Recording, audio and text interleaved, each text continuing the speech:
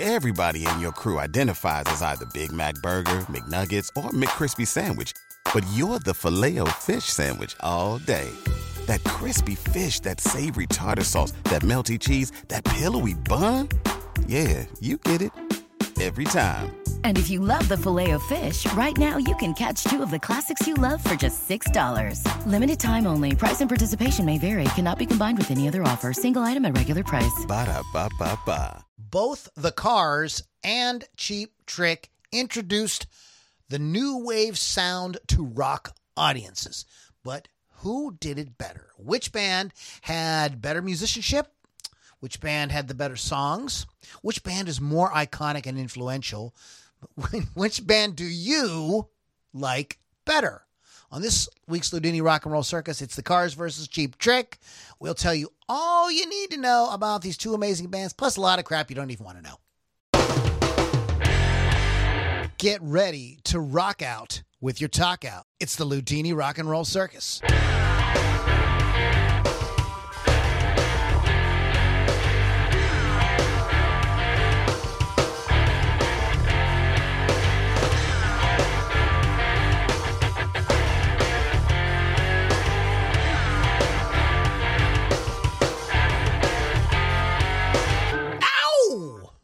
Ludini Rock and Roll Circus, everybody. My name is Lou Lombardi, a.k.a. Ludini.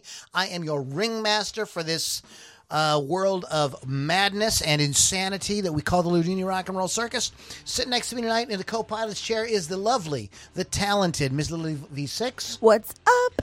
All the way from Rock Rage Radio. She has her own show, Hot Licks, with Lily 6 Thursday nights. At 6 p.m. At 6. Licks with 6 at 6. Gee whiz. Super easy. Super. Super. It's super. I'm feeling super tonight.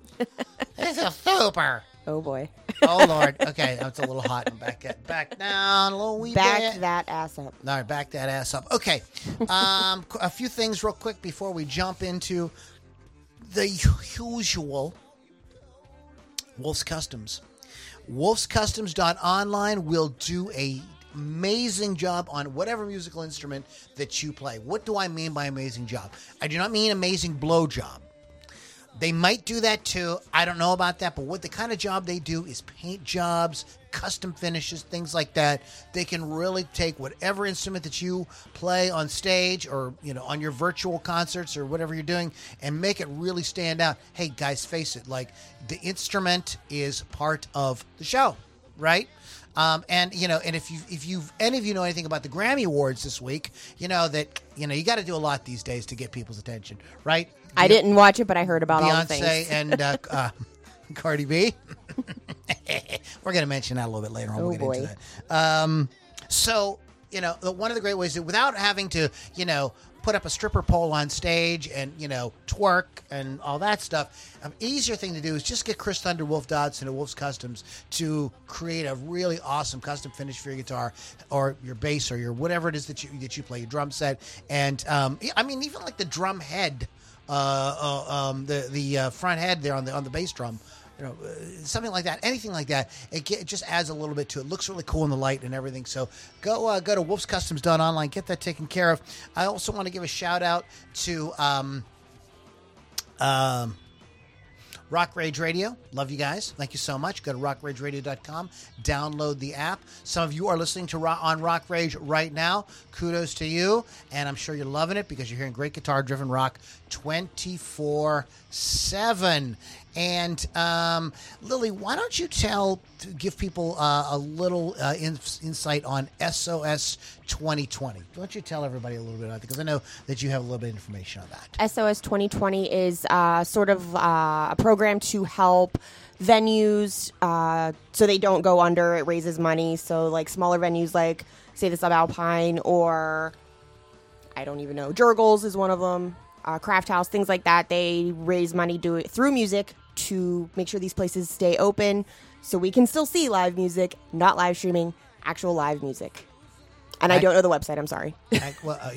Oh, I can tell you the website. I'm Okay. sorry. I thought maybe you knew it. It is sos2020pgh.org. It's a very cool charity. Can you stand a couple of more web links? I'm going to throw them at you anyways. I am involved with something really, really cool that I think a lot of you guys would really like, and this is the Rockin' Pod Expo. This is an expo that happens every year in Nashville. Did not happen in 2020, sadly, but it is happening in 2021. And it is a podcasting expo. And before you go like, podcasting, I'm boring. No. How do you feel about people like Billy Sheehan and Don Jameson and Ron Keel? How do you feel about folks like that? Where you get to meet people like that and hang out with them, and they give presentations and they talk and they do interviews and all kind of cool stuff. Plus, there is a whole thing that happens in the city of Nashville that is associated with the Rocket Pod. There's different shows. These musicians are all there.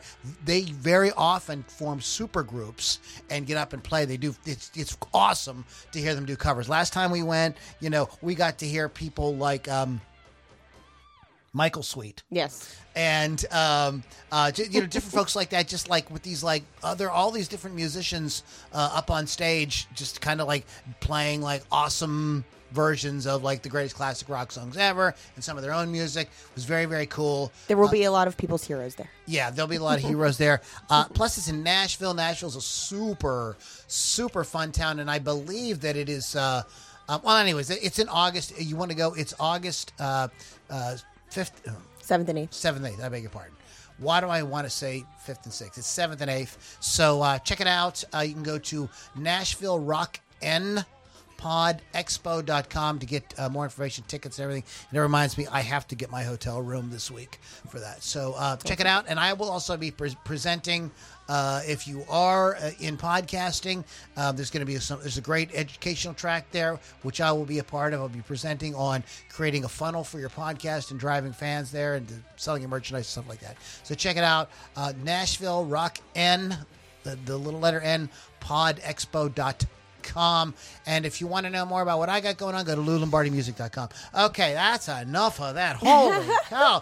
I'm like exhausted. Are we done? Like, is the podcast over yet? Like, because I just feel like it's just like We still have a whole thing. Oh my God. I know, right? Really? Oh, criminy. But we can start it off with saying I see some people look like they're commenting already. So what the hell's going on? So we have Chris Thunderwolf and Raven are watching. Jared Grease, Beth, our good super groupie over there. Like a good neighbor, Beth is there. And Bill Damiano are all on talking right now. Damiano. Damiano. And Chris Thunderwolf got my guitar picks that I sent him. So. Awesome. So, yeah. Okay, guys, let's talk about the cars and Cheap Trick. So let's start with the cars. You have some, you want to kind of give a little bio background? I have some things. Let's talk about them there cars. Okay, so American rock band formed in Boston in 1976, emerging from the new wave scene in the late 70s. The lineup consisted of Elliot Easton, Greg Hawkes, Rick Ocasek. I do love Rick Ocasek as a musician, but I also love him for his ex-wife, Paulina Poroskova, who is a supermodel. Just saying. Sorry, I love it.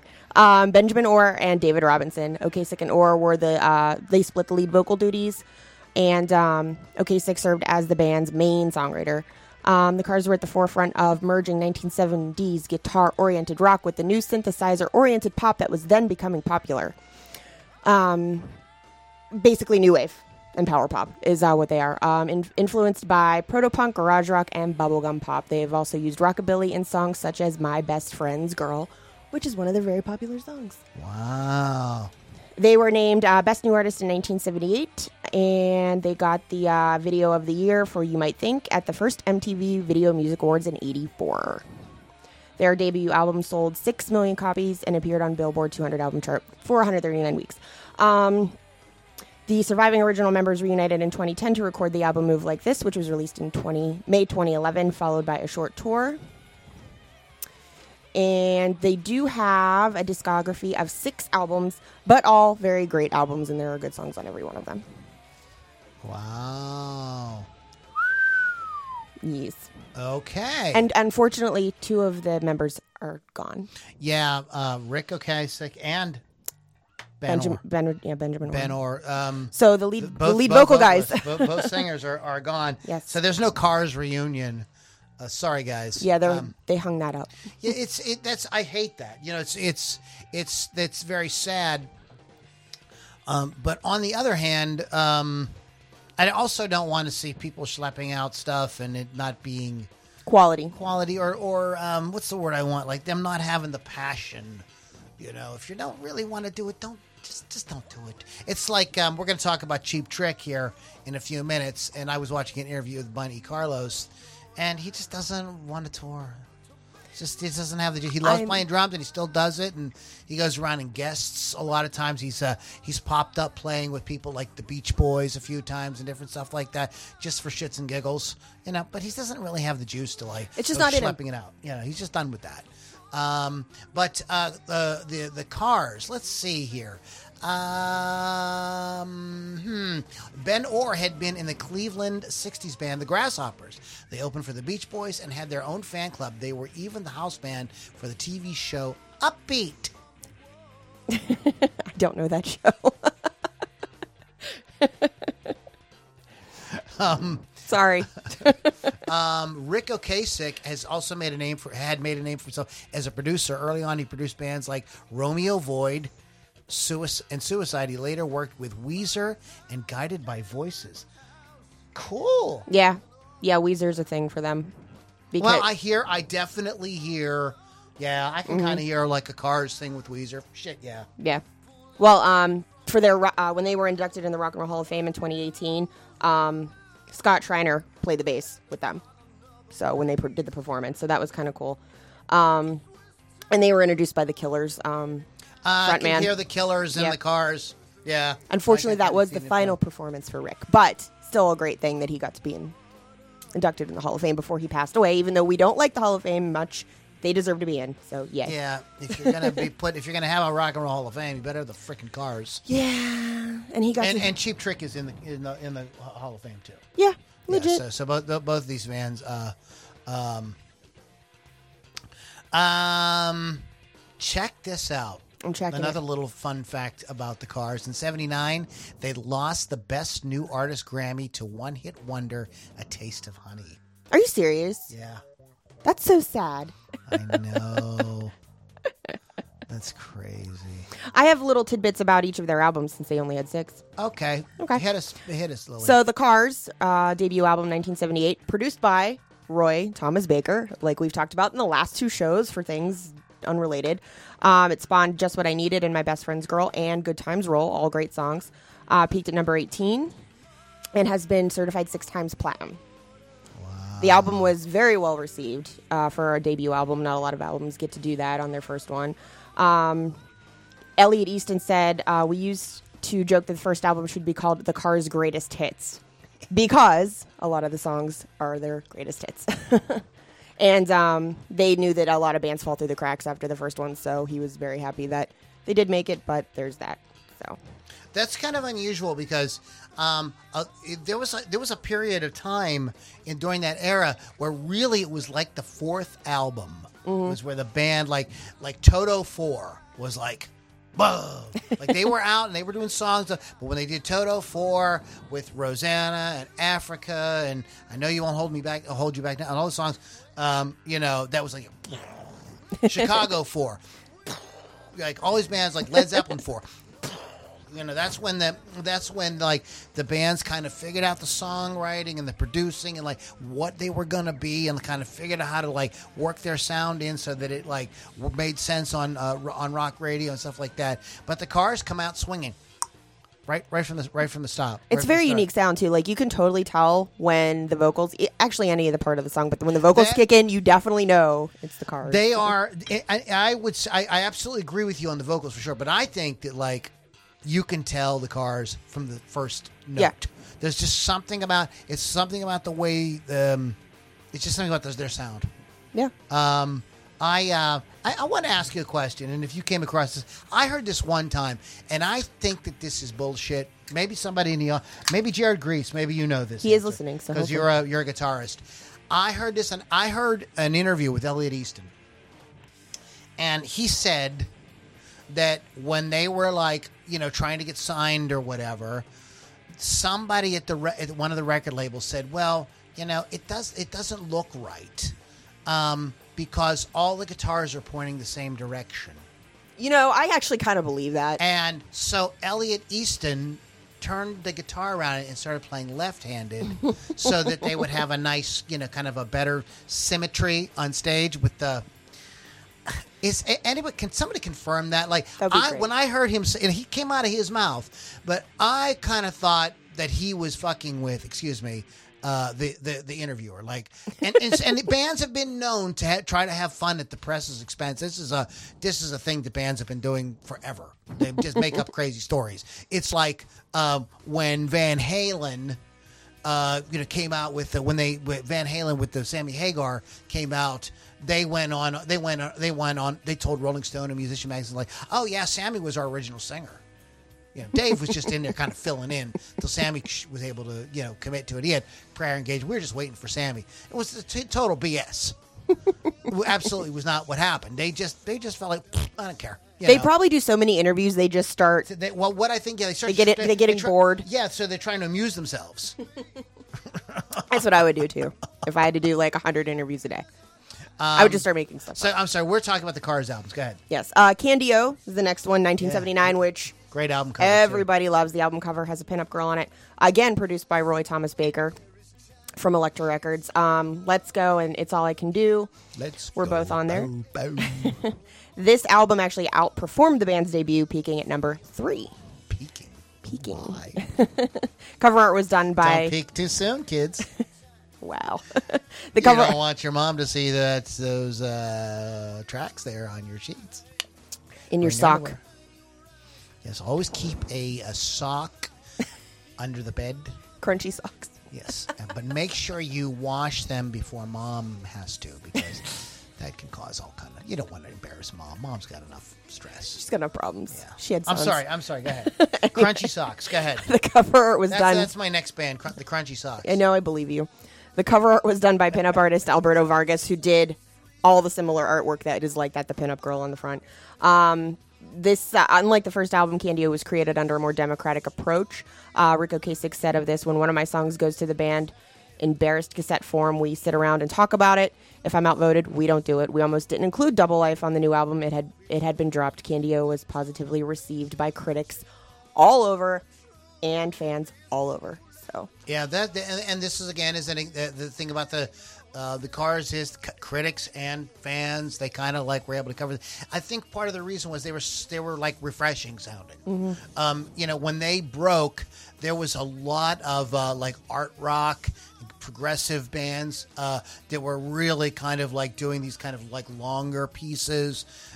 You had bands like Kansas, you had bands like Styx, Yes, putting out these kind of like big kind of like epic type songs, progressive. You had songs that were like, with all kind of different, Come Sail Away, big songs like that.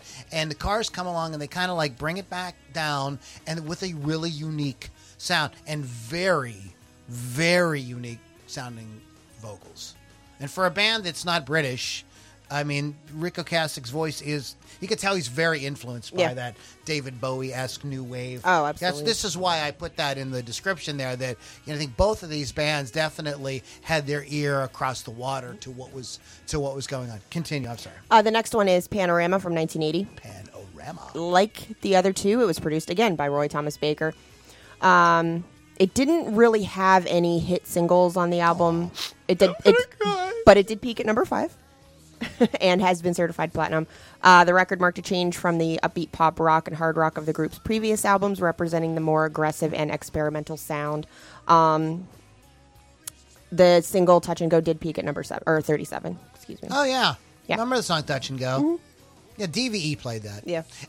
Sometimes you hear us, because we're from the Pittsburgh area, you'll hear us refer to DVE or the X. Those are the big rock stations here that we grew up listening to. So if you hear us say that, if you're not from the area, it's just radio station. Just insert your own favorite local classic rock or hard rock station. Right. So what's next? Shake It Up, 81. Shake It Up. the actual last Cars record to be produced by Roy Thomas Baker. Yes, because we know what's coming up next, because we talked about this guy Yes. who's coming up next a few podcasts ago. Go This ahead. one's super pop oriented. Its title track became their first Billboard Top 10 hit. And then Rhino Entertainment re-released the album on a neon green vinyl, which I have never seen. And now that I know that information, I have to go find one, or I will die. Please don't. That would be a shame, Lily, if you died. I would cry. Wow. Next is Heartbeat City, 1984. The band produced the album with Mutt Lange. Mutt. It's the first album not to be produced by Roy Thomas Baker. It also represented a return to success of the band's self-titled debut album. There were numerous tracks from the album hits. that received airplay. Drive, You Might Think, those both reaching the top 10. Summer, summer, summer. And then radio and television exposure songs were Drive, You Might Think, and Magic. Also heavy rotation on MTV. The title track served as the album's sixth and final single outside North America. Despite not being released as a single, It's Not the Night reached number 31 on the top tracks chart. The song Stranger Eyes was used in the theatrical trailer of the 1986 film Top Gun, but never made it to the soundtrack. What? I know. Hold on. Go, keep talking. Okay, whenever the Cars performed at Live Aid, they played 3 songs from the album, You Might Think, Drive, and the album's title track, alongside the fan favorite, Just What I Needed. Mutt Lange's commitment to the Cars album meant that he told Def Leppard he'd not work on their album Hysteria. However, due to delays in the album's recording, Lange was eventually able to produce it. So he did both. Wow. Because he's fancy like that. You're just looking at me like I'm insane.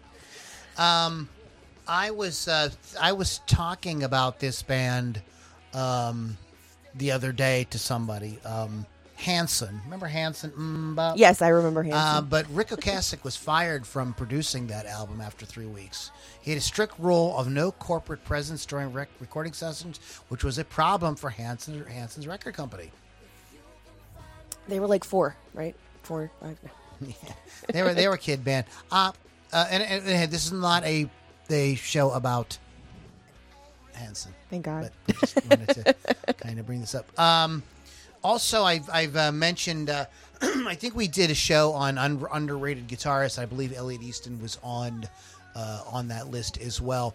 But Elliot Easton is a schooled musician, as in Berklee College of Music. Oh, so super good. Yeah, just a very guitar nerd. Just totally knows what the hell he's doing. And I think that really adds to just kind of what he does with chord voicings. Solos, he's very versatile. I mean, if you listen to the solo on Best Friend's Girl, it's a rockabilly solo. It's really good, for a guy who's supposed to be a punk new wave guy. The Cars' first show was performed at an Air Force base in New Hampshire. New Hampshire, the Shire, with there were hobbits and Wizards. It was great. On New Year's Eve, 1977. I was not born. Ocasek's father worked for NASA on top secret projects. Rick called one time when the government agents visited his house and questioned his mother about the dreams his father had at night. Woo! Strange. That's not weird at all. Strange. Something is afoot. Oh, my goodness. Before the death of Orr, Ocasek ruled out any possibility of a Cars reunion, saying that he would rather have hot diarrhea for 6 months than tour with the Cars for 6 months. Oh. So he'd rather have diarrhea than tour with the Cars. That's awful. I'd probably rather tour with the Cars. I'm just saying. That's just me, though. I'm not Rick. Did you mention this? Did you mention Milkwood? No. Ocasek and Orr recorded an album together before the Cars under the name Milkwood. Hawks played keyboards on it, so their keyboard player also played keyboards on that.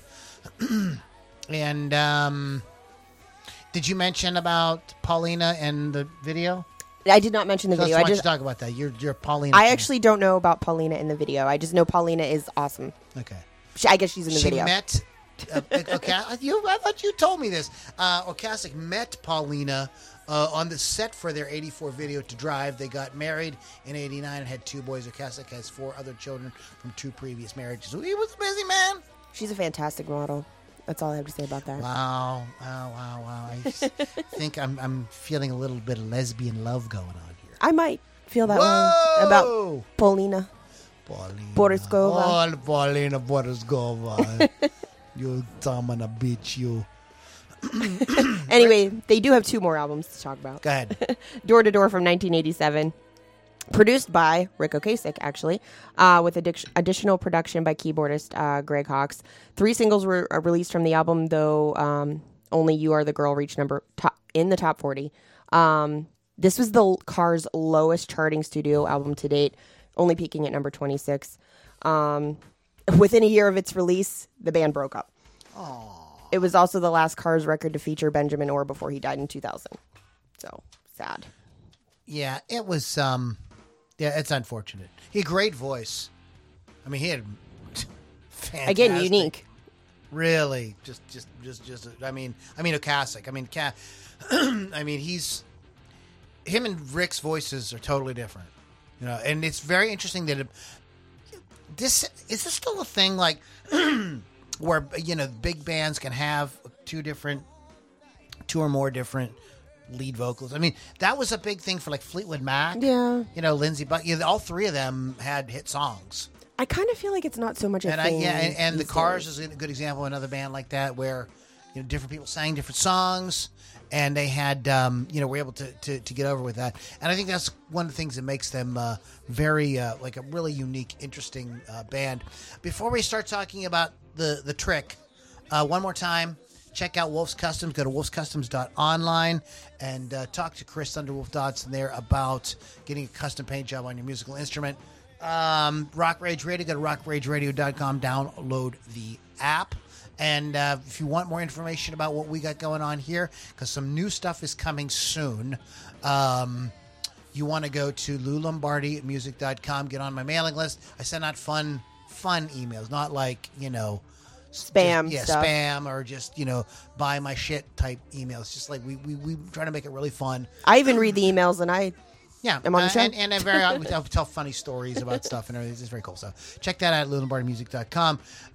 And do we have any comments or anything from audience members before we move on to the Trick? We have Mark Andrew Galinka says Cheap Trick at Budokan is one of the greatest live albums ever made. Beth thanked you for the serenade you gave her earlier. Michael Gold said the Cars is his vote. Medicine Hat, I agree with the Cars being rock/new wave, but I've never considered Cheap Trick anything but rock. Jared Grease says I've never heard of that story, but he's assuming that he was giving the interviewer shit. And Charlie Doyle says Lily and Lou, much love to you. And Beth said you have fun emails. Yeah, and that thing about Elliot going lefty, because some record company person said that. If anybody out there plays guitar, will tell you that if he indeed did that, he's freaking amazing. He's obviously a genius. Very hard to play. Like, it's hard enough to learn the guitar the way that you're used to doing it, let alone the opposite way. I mean, just holding my hands the opposite way feels like totally bizarre, and I play. It's very, very, very strange. So if I don't know. I think so too. I think that was he was goofing on the interviewer. So the Trick, who people are telling me is not new wave. American rock band formed in Rockford, Illinois in 1973. Classic lineup was Robin Zander, Rick Nielsen, Tom Peterson, and Bunny Carlos. Randy Zeno Hogan. Do you know the band Bad Boy? Sounds vaguely. No, you don't. You know why? Because that's a nobody band. He was actually the original lead singer for Cheap Trick, and he went to Bad Boy instead. Really? He left. Doesn't sound familiar. He left the band shortly after. I was just trying to be cool like you. Lily. I know I'm not that cool though either. He left the band shortly after its formation and was replaced by Robin Zander, which was probably a good thing. Yeah, Robin Zander. He's a great frontman. Great frontman. One of the great vocalists in rock. But go ahead. With Robin on the vocals, the band recorded a demo in 1975 and played in warehouses, bowling alleys, and various other venues around the Midwestern United States, like we do here in Pennsylvania. And then the band was signed to Epic Records in early 1976. They did their debut album in 1977. Huge success in Japan. Like, they are like big, like huge in Japan with the release of the second album In Color. The band would achieve mainstream popularity in the U.S. in 79 with the Cheap Trick at Budokan, like was mentioned in the comments. I heard what I wanted to say real quick was I was talking earlier. I had listened to there's a really long 2.5 hour interview with Bun E. Carlos on YouTube, intercut with like classic performances, TV performances, their Rock and Roll Hall of Fame performances, and Bunny was like, the Budokan thing was just, he said, we played Japan all the time. It was just another gig. We didn't think anything of it. Yeah. We just like, It just we played. happens. And they recorded it. We were like, holy crap, when it came out. And everybody was like, oh my God, the greatest thing ever. Everybody we were went like, crazy. What? It was just a gig. Yeah. Sometimes it just happens. Yeah, that way. and that's, cool. They reached the top 10 in U.S. with the Budokan version of I Want You to Want Me, and topped the charts in 88 with The Flame. Peterson left the band in 1980 to record a solo album with his wife, Dagmar. I didn't know that was the name.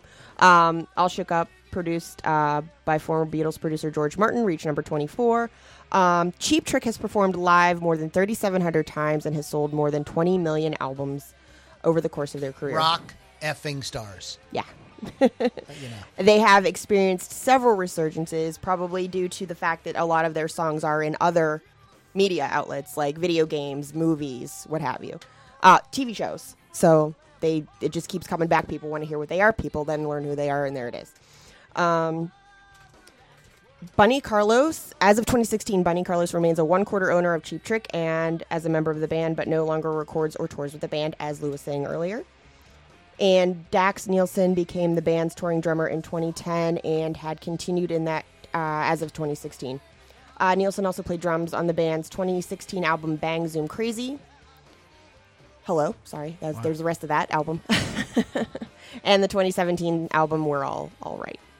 They were inducted in the Rock and Roll Hall of Fame in 2016. It was actually held at the Barclays Center in Brooklyn, New York. And the band was introduced by Kid Rock. Xander, Nielsen, Peterson, and Carlos were all in attendance. And they performed I Want You to Want Me, Dream Police, Surrender, and Ain't That a Shame. Actually, a big influence on the alternative rock band Nirvana. Kurt Cobain once referenced his band as a 1990s version of Cheap Trick. They also have 20 albums.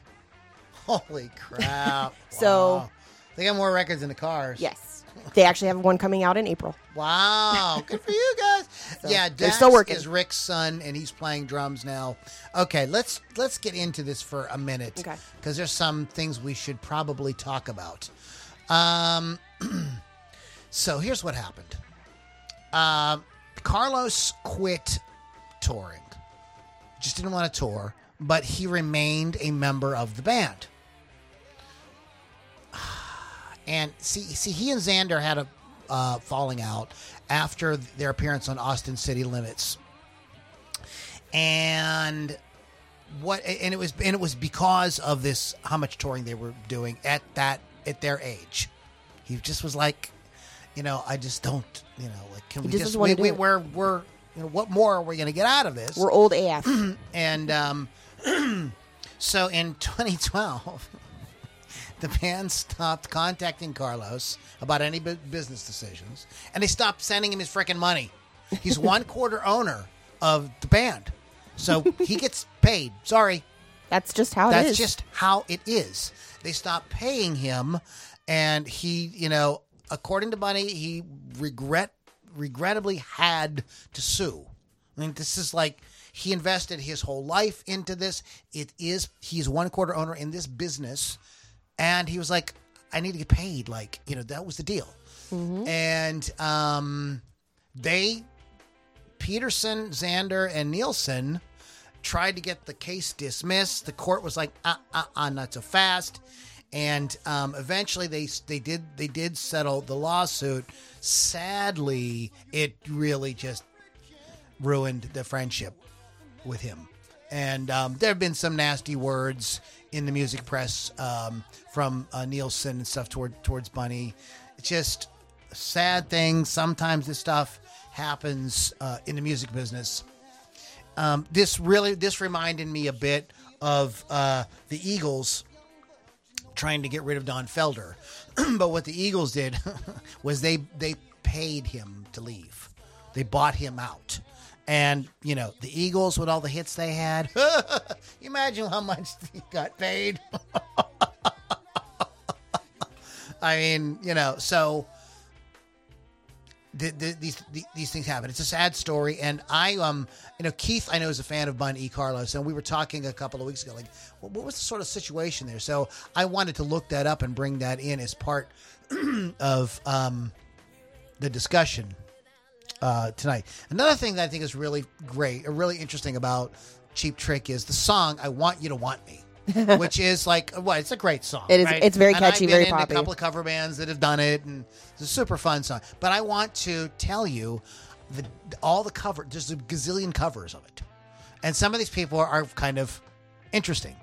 Some of these names you may or may not know, so I'm going to skip around a little bit. Just know that there's others I'm not talking about.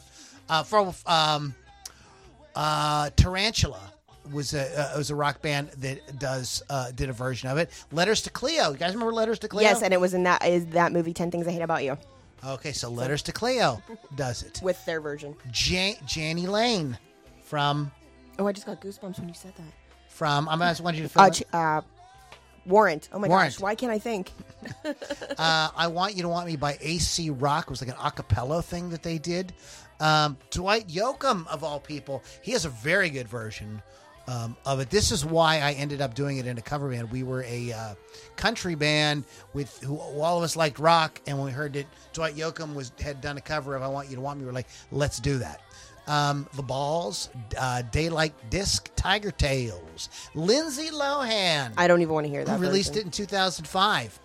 Remember Chris Isaac? Yes. Wanna love, buddy. No, whatever.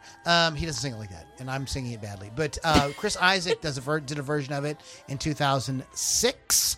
The Holmes Brothers did it in 2007. I'm just kind of running these down. Blue Canyon Boys, 2009. Punchline did it in 2012. They just keep coming out with it. Gretchen Wilson, another country artist, does it. Did it in 2013. Just kind of running it down here. Eric Church. Eric Church. Puddles Pity Party did it. I don't know who that is. Puddles.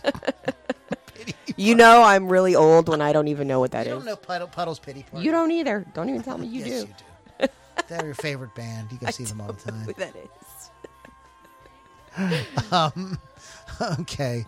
And there's I don't know what this means. But anyway, so there's a gazillion million. That's what a great song It's does. like up there with Africa by Toto on how many people It's cover like it. that. It's like Yesterday by the Beatles. Right. Yesterday by the Beatles is the Beatles' most covered song.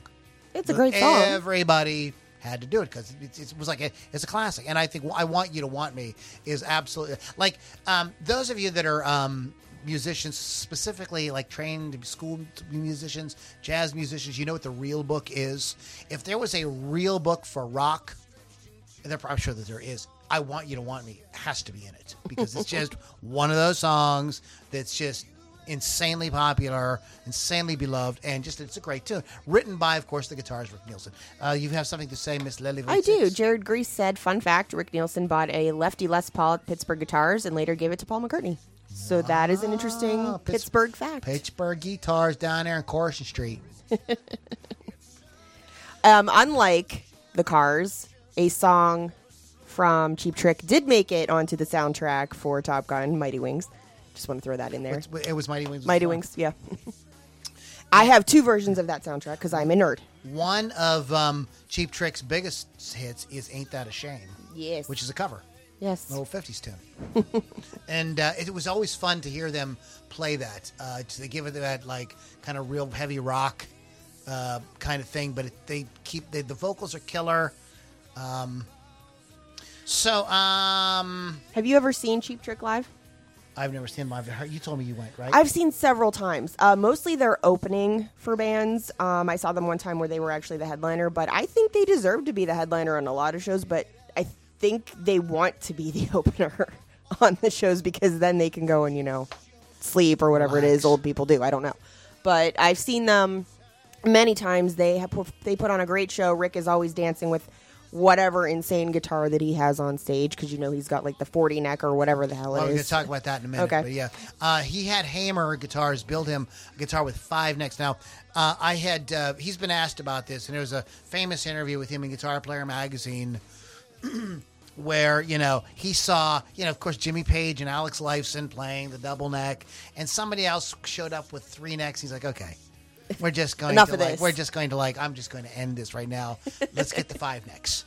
So he doesn't play it a lot, and it isn't exactly all that useful. It's a kind of a thing that kind of just, It's a novelty. He says he gets more applause when he whips it out. I mean, I would do it. It's like the and- furry guitars in ZZ Top. Also, this is really cool thing about Cheap Trick too, is they wrote the theme song to that 70s show. I did know that. Yes. It's called Hanging Out, which has a little bit of a surrender kind of, all right. Yeah, they do. that. They do the little chant in there, Yeah. which is kind of cool. I didn't watch the 70s show often, but it's in the credits in the beginning, so I would watch that and be like, okay, switch. That's how you watch I don't like the 70s show. Sorry. Yeah, but and a notable addition was the "We're All Right" chant borrowed from "Surrender." Cheap Trick wrote and performed the theme song "Baby Mumbles" for Comedy Central's Colbert Report. It is largely the melody of "I Want You to Want Me" backwards. all right then.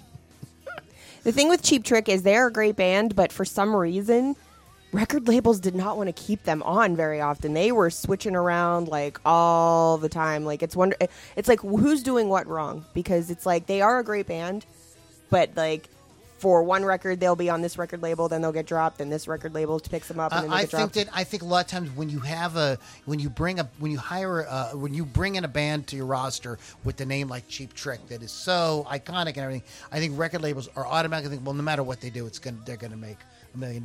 And what they're not accounting for is the fact that musical styles change and things like that. And even if the band is great and they have great songs, if it doesn't fit with grunge or hip hop or whatever the flavor of the month is, it's just not. It's not gonna happen for you.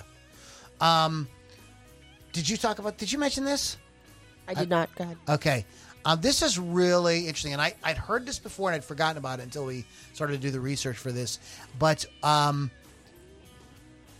what you would not realize that Nielsen, Xander, and Carlos, what they have in common with John Lennon. And they all played on Lennon's and Yoko Ono's 1980 album Double Fantasy. They are not credited, and it is unsure whether the songs they played have been released. But they were on those sessions jamming with John frickin' Lennon. That's freaking cool. Absolutely. And John Lennon is one of Xander's idols. Yeah. So. Yeah, I mean, we've mentioned this offhand on the podcast, that era of bands like immediately following the 60s, those bands that kind of like early 70s, mid 70s, even early 80s, everybody at that point, even maybe mid 80s, everybody still was like, the Beatles. Like, we came up with the Beatles. I mean, I remember hearing so many interviews on Westwood One. Well, what got you guys into music? We saw the Beatles on Ed Sullivan. I mean, that was Kiss, Cheap Trick, everybody. That was the thing. I watched a documentary about the band Chicago. We fell in love with the Beatles. Everybody. I'm pretty sure everybody has them on their list of influences. Yeah, I mean, that was the whole thing. Now, then it changed later on as that became farther and farther in the past. You had less bands that were, really, influenced that much by the Beatles. That became like, oh, those are records my grandparents had, but at that time, and I think that it shows, Nielsen, as we talk about his guitars, he even released a book featuring some of the wackier models, some valued upwards of $100,000. He tours with more than 25 guitars, but really only uses 4 or 5. Yeah. You got to have those other 20, Just in case. Just in case. You just never know. I do love when he goes, like, he walks over to his little guitar stand there and he's, like, deciding which one to play. I'm like, what's he bringing out now? I'm, like, so excited to see this. They were opening act for the Kinks, Kiss, Boston, and Santana. Gene Simmons talks about bringing them on the road in his book, and how everybody in Kiss was like, wow. These guys Really? are freaking great. They knew that they were a great band. So Nielsen was also he wrote most of their early songs, and in many cases they were done from the perspective of various wacky and quirky characters that he created. The band adopted an unusual visual look to match this theme, with Nielsen sporting an outlandish outfit that looks something like a TGI Fridays waiter might wear on Halloween. I mean, And what originally when they all got together, I heard Bunny Carlos talking about this today. Originally when they all got together, they all had the same haircut. They all had real long hair. And Bunny said, I can't imagine him with long hair now. Bunny said that, hey, I started to recede.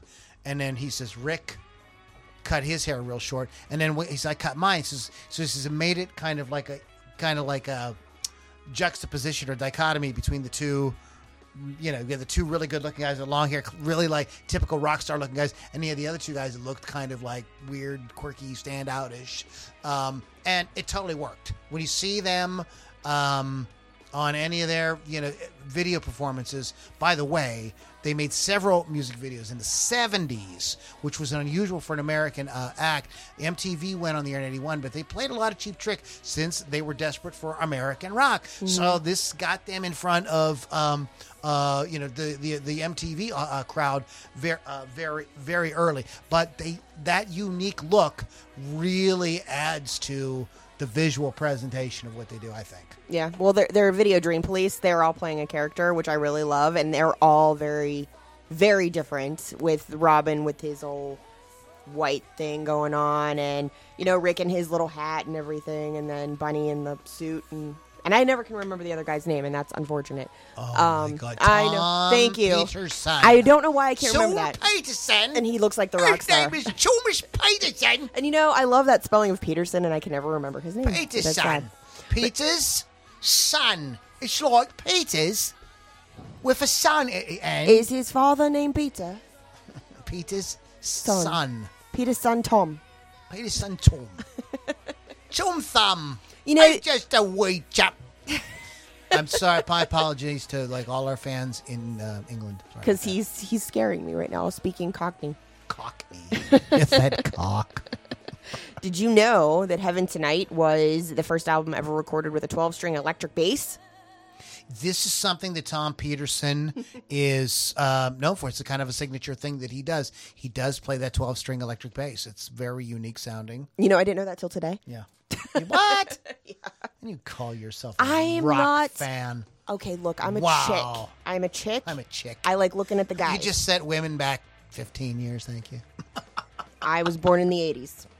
I'm just throwing that out there. I'm a chick. I like the word chick. If you don't like it, get off the podcast. You shouldn't be on here anyway if you don't like the word chick. Oh, yeah. But their new album is coming out in April. I want to pull that up here. It's called In Another World. It's coming out April 9th. The album's first single this summer, Looks Good on You, which sounds fantastic, was released in May of 2018. The album was initially due for release at the end of 2018, though no release date was announced, and then the album was ultimately not released that year. The second single is the cover of John Lennon's Gimme Some Truth, released on November 29th, 2019. The album was completed by 2020, but the release was further delayed to, survey says, COVID. On January 28th, 2021, a third single, Light Up the Fire, was released alongside an announcement of the album's title track list, and the April 9th release date is solid. So I am excited to hear this new album coming out for 2021. Next month. Probably by the time this is actually uploaded to Spotify, well, it'll be pretty close. Around that time that the album will be coming out within a week or so from that.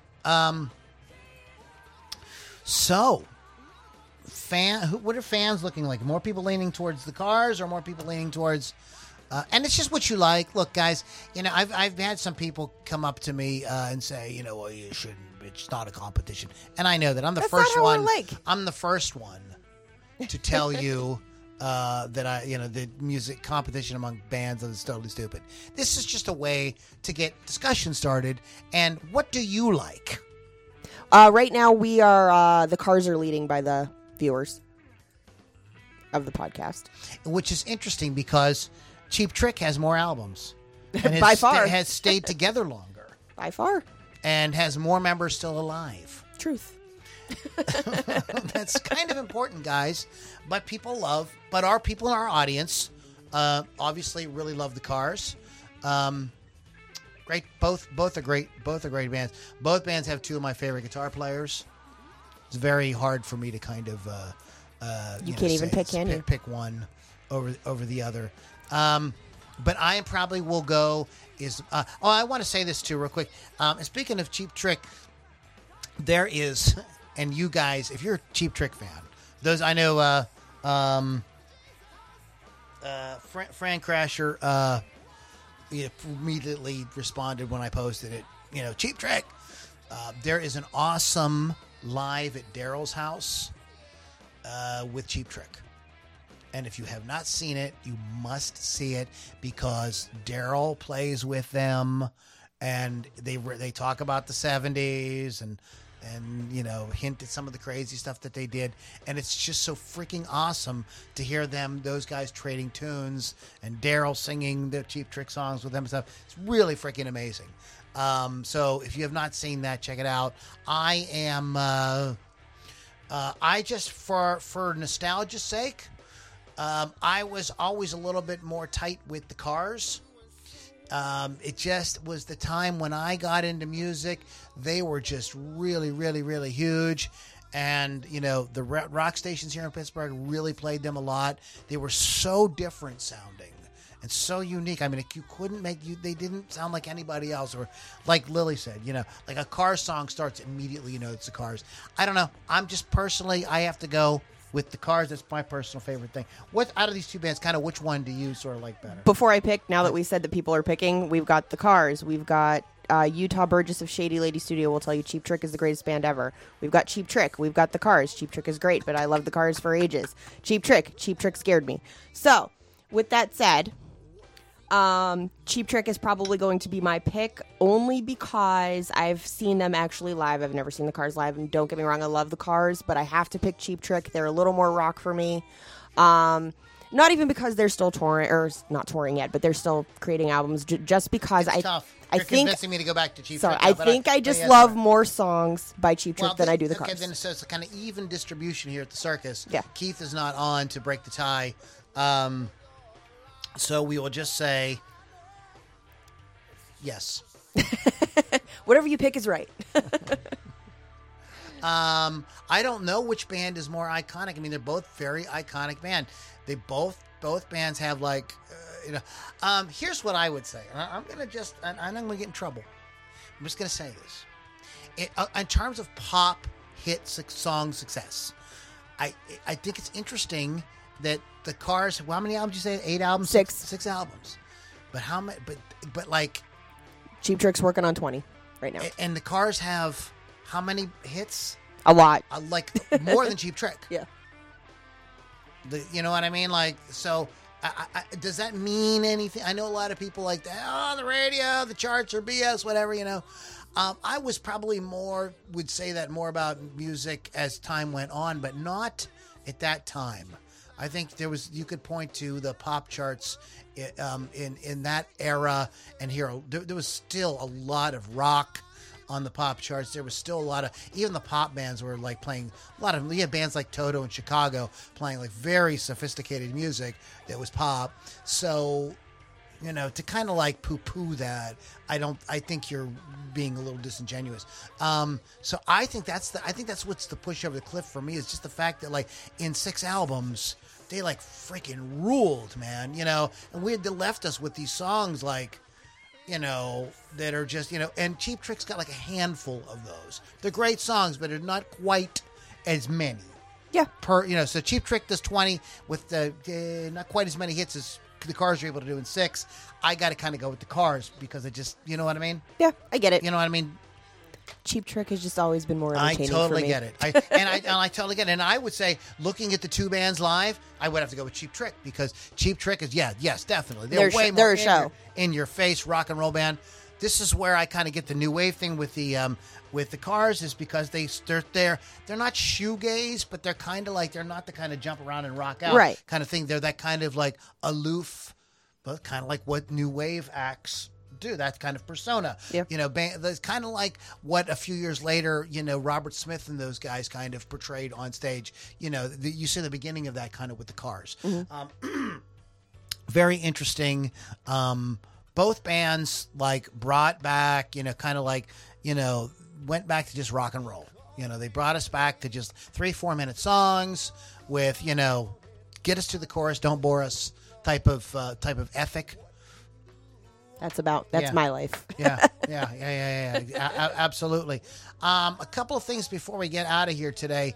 Lily, tell them one more time about your show. My show is Hot Licks with Lily Six on Thursday, 6 p.m. Eastern Time.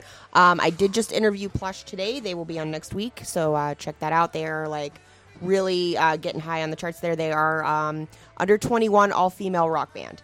Fantastic, influenced by the 70s and 80s. So check that out, 6 p.m. Eastern on Thursdays, Rock Rage Radio.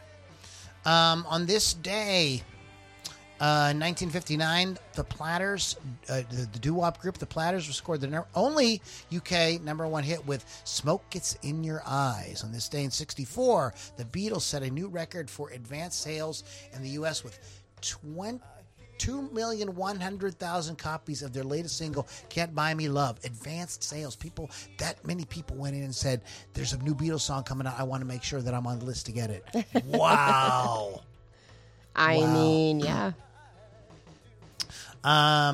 Let's see here. On this day in '65, the Rolling Stones were #1 in the UK with "The Last Time."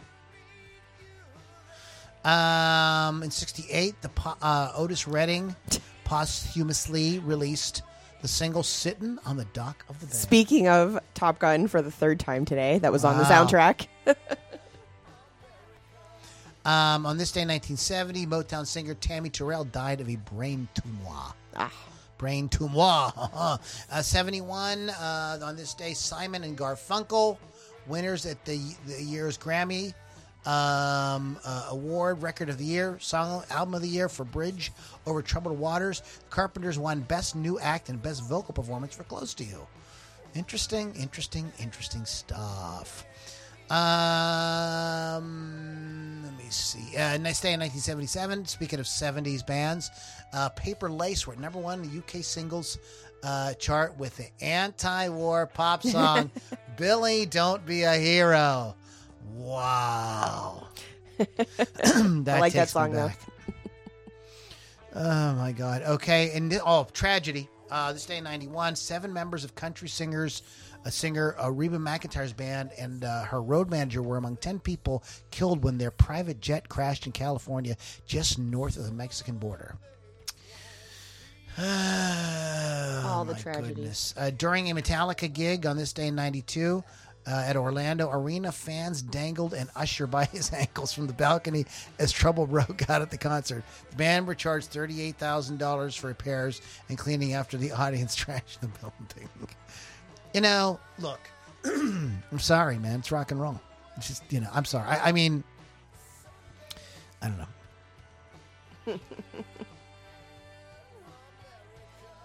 Good stuff. And just a couple quick birthdays.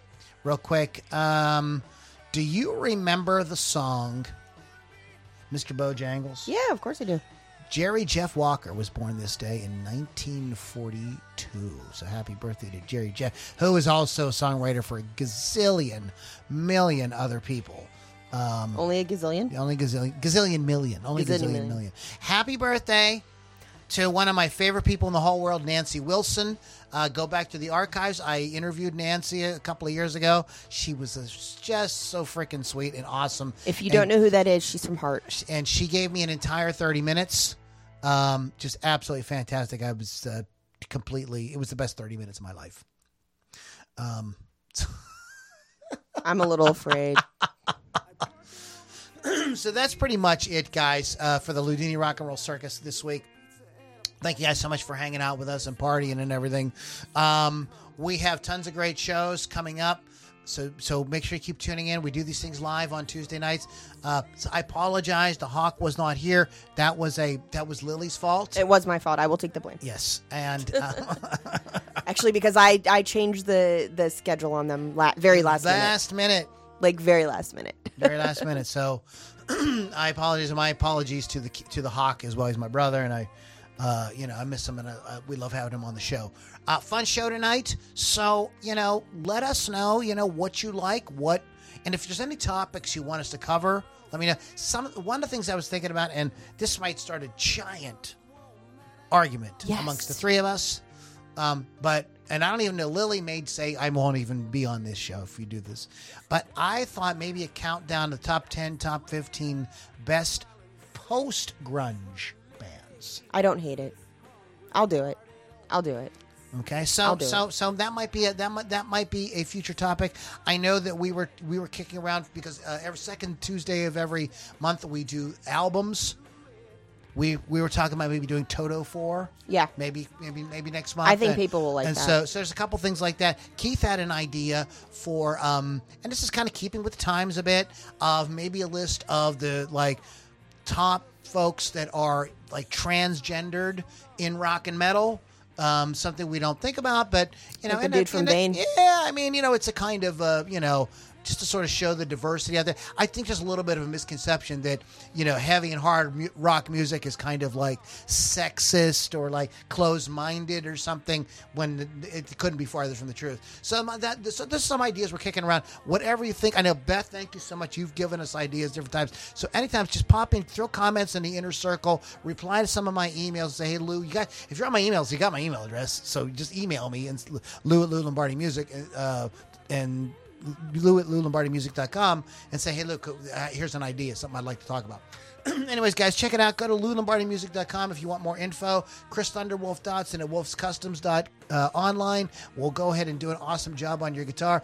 Shout out to Rock Rage Radio. And if you are so inclined, make a trip to put your vacation this year for Nashville, August 6th and 7th. Am I saying it right? It's 6th through 8th, technically. The 6th through the 8th. But all the good stuff happens 7th and 8th. The 7th and 8th. So check it out. You want to go to Nashville, rockandpodexpo.com for more info on that. Guys, thank you so much for hanging out with us. And we're going to catch all y'all on the next Ludini Rock and Roll Circus. Have a great one. Ain't no fun. Dinner for one. The damn dishes are done. Show the